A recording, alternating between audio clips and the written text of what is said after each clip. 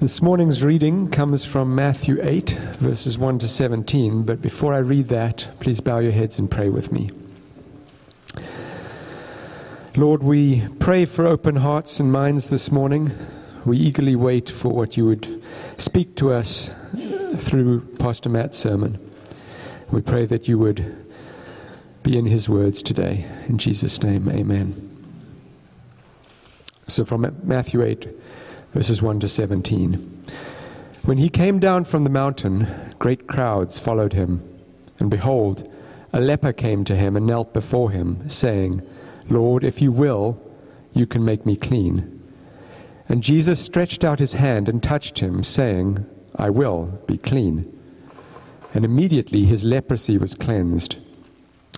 And Jesus said to him, See that you say nothing to anyone, but go, show yourself to the priest, and offer the gift that Moses commanded, for a proof to them. When he had entered Capernaum, a centurion came forward to him, appealing to him, Lord, my servant is lying paralyzed at home, suffering terribly. And he said to him, I will come and heal him. But the centurion replied, Lord, I am not worthy to have you come under my roof. But only say the word, and my servant will be healed. For I too am a man under authority, with soldiers under me. And I say to one, Go, and he goes, and to another, Come, and he comes, and to my servant, Do this, and he does it. When Jesus heard this, he marveled, and said to those who followed him, Truly I tell you, with no one in Israel have I found such faith. I tell you, many will come from east and west, and recline at table with Abraham, Isaac, and Jacob in the kingdom of heaven, while the sons of the kingdom will be thrown into the outer darkness. In that place there will be weeping and gnashing of teeth. And to the centurion Jesus said, Go, let it be done for you as you have believed. And the servant was healed at that very moment. And when Jesus entered Peter's house, he saw his mother-in-law lying sick with a fever. He touched her hand, and the fever left her, and she rose and began to serve him. That evening they brought him many who were oppressed by demons, and he cast out the spirits with a word, and healed all who were sick. This was to fulfill what was spoken by the prophet Isaiah. He took our illnesses and bore our diseases. This is the word of the Lord.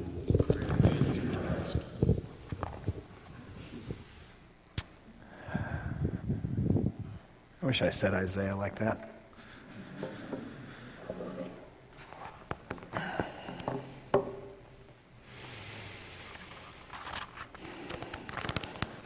We've been looking at the Lord's Prayer.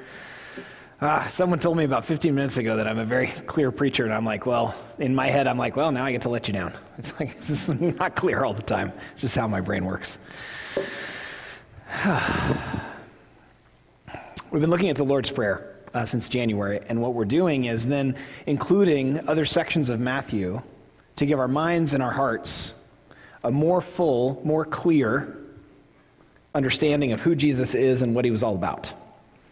Jesus healed many throughout the Gospels. And in doing so, he helped us understand what kind of a kingdom he was talking about. What we receive by faith is a kingdom of heaven.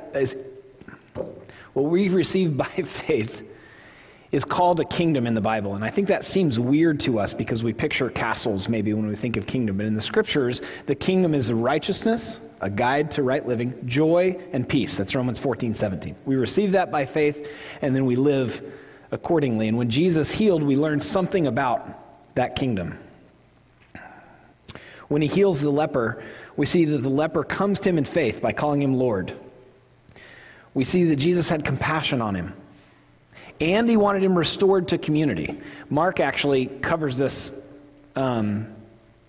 more aggressively, more directly perhaps than Matthew, but it might sound odd to you that Jesus said, don't tell anyone. He did this for a whole bunch of reasons. One, he didn't need the fame that would come from healing the leper. His fame was going to be what it needed to be in a relative sense. Two, the leper wasn't allowed to be with his community. And what he needed in addition to healing was restoration of community. So Jesus was giving him the next steps for that. With the centurion, you see a similar amount of respect. This is one of the longest healing sections in Matthew, and where we learn indirectly here that the kingdom is for everyone, and that many who think that they're in because of their religiousness will in fact not be part of the kingdom. Some of you who have read the Bible notice that in Matthew, the centurion speaks to Jesus directly, and in Luke, he sends people. And some of you have heard that the Bible is contradictory for reasons like that. In Matthew's way of teaching and learning, he is simply abbreviating the story. How many of you can immediately think of the family member who's going to tell a story that you've heard before, and they're going to mess up its humor level by making it too long with too many details? And some of you are like, you actually do that, Pastor. And you're right. I've even gone to someone and asked them to help me make stories funnier, and the person is able to do it, and then I can't deliver because, well, all sorts of reasons I won't bore you with. That's all that's happening here. In Matthew's storytelling, he's abbreviating parts of the story that he doesn't think matter. They're not contradictory. They're told from two different vantage points, one by someone who interviewed a lot of the eyewitnesses and one who was an eyewitness himself. He wants to get to the heart of the story. In Matthew chapter 13, Jesus goes back to Nazareth and he teaches, and they notice that his teaching is excellent and he heals some, but it says, and I'm paraphrasing, he could do no great work there. I don't know about you, but that used to confuse me. And it's because all of what Jesus did is part of his mission. So if the people were not going to listen to him because they're like, his sisters are here, his brother, this is Mary's son. Who is he to tell us how to understand the scriptures and the gospel and tell us to repent of all things? Because they weren't listening to him, he only performed a few miracles because his miracles go hand in hand with his message that faith in him is the only way to receive rest for your soul. It's not like kryptonite. It's these things go together. And so if they were not going to listen to him, he ceased performing miracles there, though he did perform some. Jesus healed many, and it was part of his mission. I was in seminary and taking a class in the Gospels, and the professor said, "Why did Jesus heal?" And someone raised his hand and said exactly what I was thinking, but didn't say, which was to prove his divinity. And the professor goes, "Well, then how come John and Peter and Elijah and Elisha and Moses had miraculous powers also?" And we were all like, ooh, should have known better. It's important. Why did Jesus heal? Because that's who he is, and that's what his kingdom brings. We're waiting on the fulfillment of that kingdom from his return to earth. But even now, we are being healed. It's non-metaphorical, as Jesus walked around and met people besieged by demons or sick or even some who had died. But the kingdom alive in us now is a healing kingdom.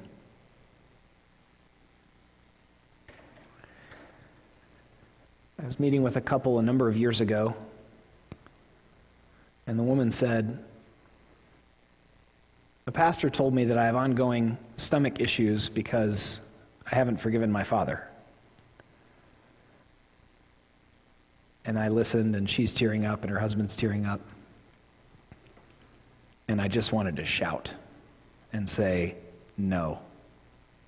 That is not how God works. God does not inflict illness to teach us things. He allows it. And is unforgiveness incredibly dangerous? Yes.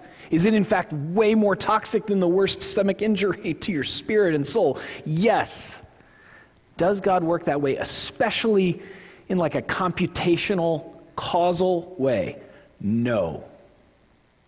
That's not how that works. That is actually in saying that, you're actually leading people away from the real Jesus, who had harsher words to say about the dangers of unforgiveness. It's incredibly dangerous. But God doesn't inflict you with a toe injury or a stomach injury to get your attention. He gets your attention by his Holy Spirit, whose message cannot be thwarted, through his word, through the community of saints, in our hymns and prayers as we read the text.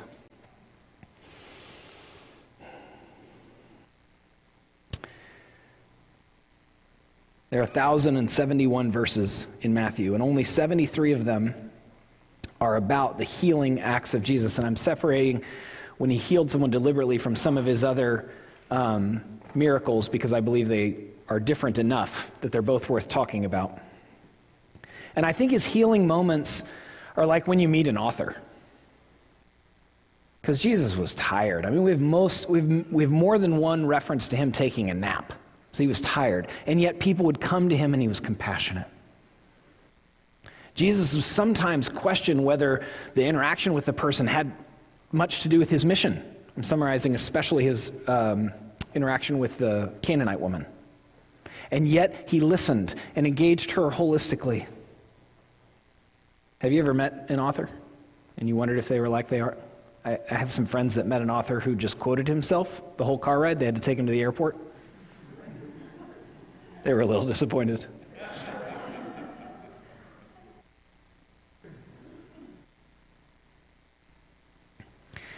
And I kind of want to say that Jesus is a model of how to engage people, but we just know we're never going to meet that. We are going to be tired and therefore not be compassionate towards people. We're going to judge people in ways that he didn't because it's human to do so. Can you see the scratch on my nose? I don't know if you can. Depends on your eyesight. It's from a Breathe Right strip, which is supposed to help me not snore. But knowing that I scratched myself, you probably have less compassion, right? As opposed to, say, if it had happened accidentally or if an animal had attacked me, if I had started a fight with someone in a supermarket, you would have even less compassion for me because that would be very, very stupid, right? In some of the healings, Jesus forgives their sin first, then he heals them, indicating probably that their sickness had something to do with their lifestyle, which is why he sometimes addresses the sin first and sometimes not. He has compassion regardless. In John, he heals a man who's blind, and he spits on the ground and puts mud with spit on the man's eyes, and then what does the man say? Do you remember? Jesus basically asks, how's it going? And the guy says, I see men, they look like trees, which tells us that the man was not born blind. And then Jesus finishes healing him mysteriously to teach us something about compassion and conversation and his holistic engagement with all of these people that came to him. Jesus heals many as part of his mission against all evil agents. Sickness is not how it's supposed to be. A number of years ago, a man who attends the first service, Brian Maurer, was preaching, and he is a physician's assistant by trade, and he told the congregation that most of the things that Jesus healed, we still don't have cures for. We have treatment for many of it, but cures for not very many. He cured people of back pain, skin, issues of bleeding, blind, deafness, and he was always compassionate, even if they had something to do with why they were suffering.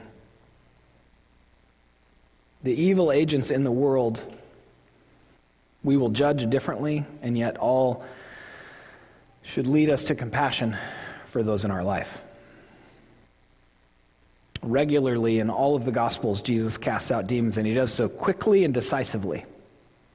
And this is where we get to be odd folks in the 21st century, because the Bible is quite clear that evil exists and it's real. That there are agents that used to be messengers of God. That's the word for angel in both Greek and Hebrew means messenger. They were agents of God and they turned away from him. They are real. And they don't have an ounce of authority over you that is not from God. And guess what? For the last 45 minutes, you have been doing the very, very last thing they want a human to do. Literally. The very last thing that all evil, but especially evil spirits in this world want, is for someone to worship the one true living God.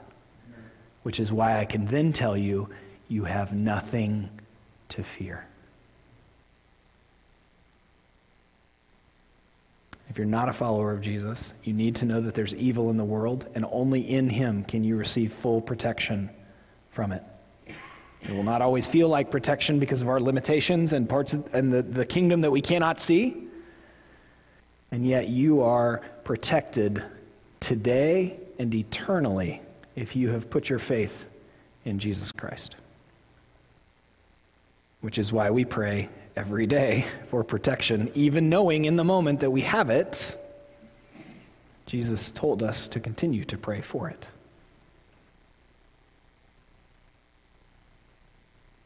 It's not just sickness and it's not just demons, it is death also.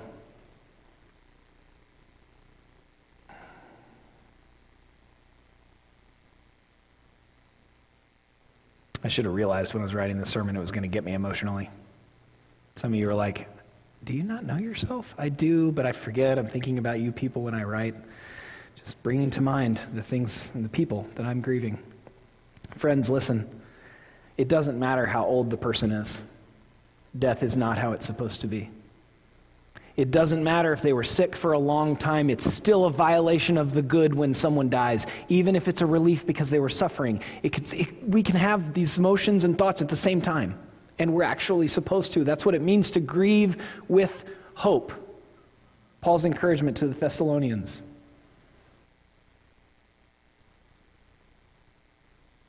It is supposed to bother us, and we can be bothered and be people with hope. We can be bothered and be people of hope. If there is a kingdom available to us, which we receive by faith, that is Jesus in us, that's the Holy Spirit in us, then we're people of hope and comfort and presence and witness. And most of the time, this is what that's going to look like.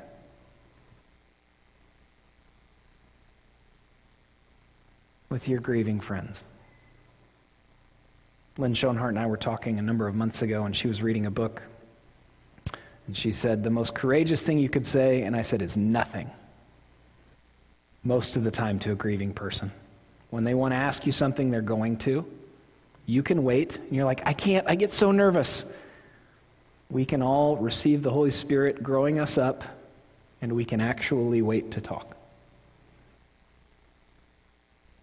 We can grieve with those people, full of hope in all of Jesus' promises, and with the knowledge that we have this incredible opportunity to sit. That's the kingdom breaking in.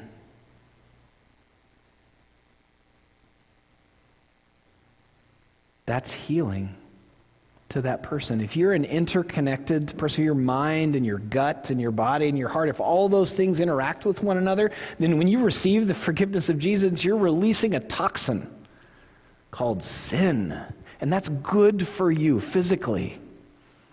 And then when you sit with a grieving friend or with a sick friend, that is offering something invisible but good and beautiful in the world. I have a pro tip for you. If you have a sick friend and you're wondering if they want to see you, you don't need to go for very long because they don't have a lot of energy. But go ahead and go. Don't talk yourself out of it. Not if they're contagious. That's not what I'm talking about. You all know that. If we have received by faith this kingdom, then we offer it to people. And listen, read the room with respect to your words in that moment. The grieving and the hurting person. If you don't know how to read the room, well, that's okay. Still show up.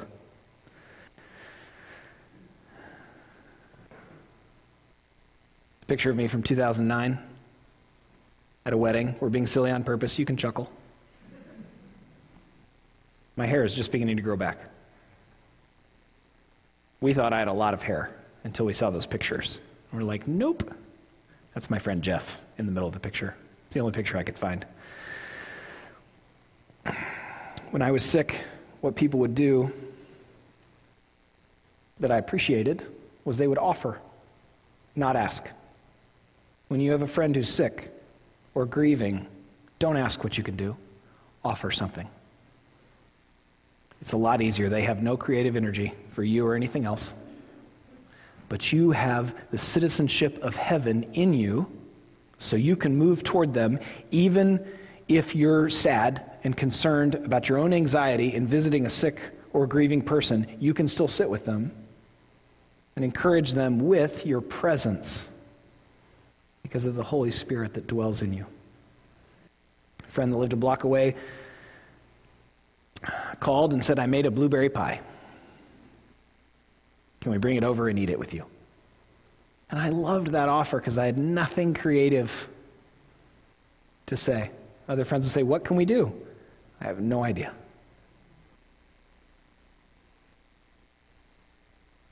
And I have an even taller order for you.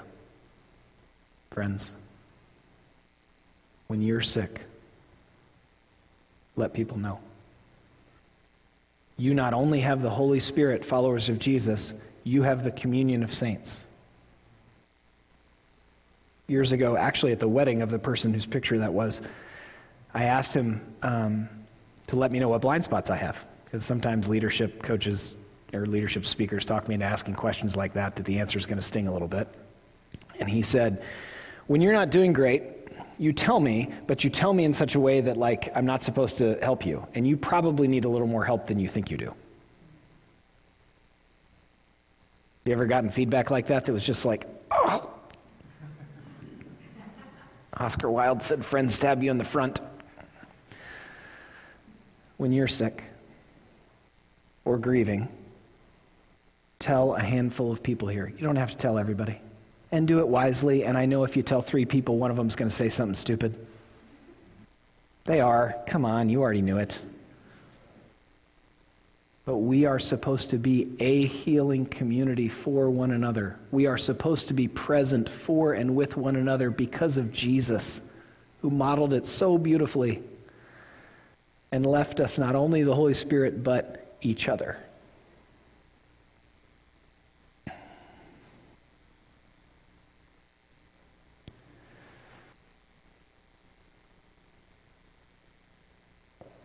I'm reading Prayer in the Night by Tish Harrison Warren, an Anglican priest. And she writes this: the church's task is to learn to keep our eyes peeled for how God is at work. We gather each week watching for the coming King, and with the earnestness of the Audubon Society, we look for the quiet, overlooked glory in our midst, for God's perplexing yet healing presence in the world. We watch for glimpses of the redemption to come, even now. Through prayer, through gathered worship, through the scriptures and sacraments, we train our eyes to notice the light in the darkness. That is what we're doing.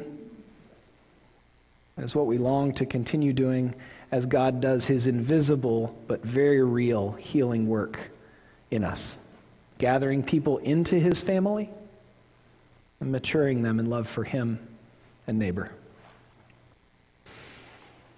Would you pray with me?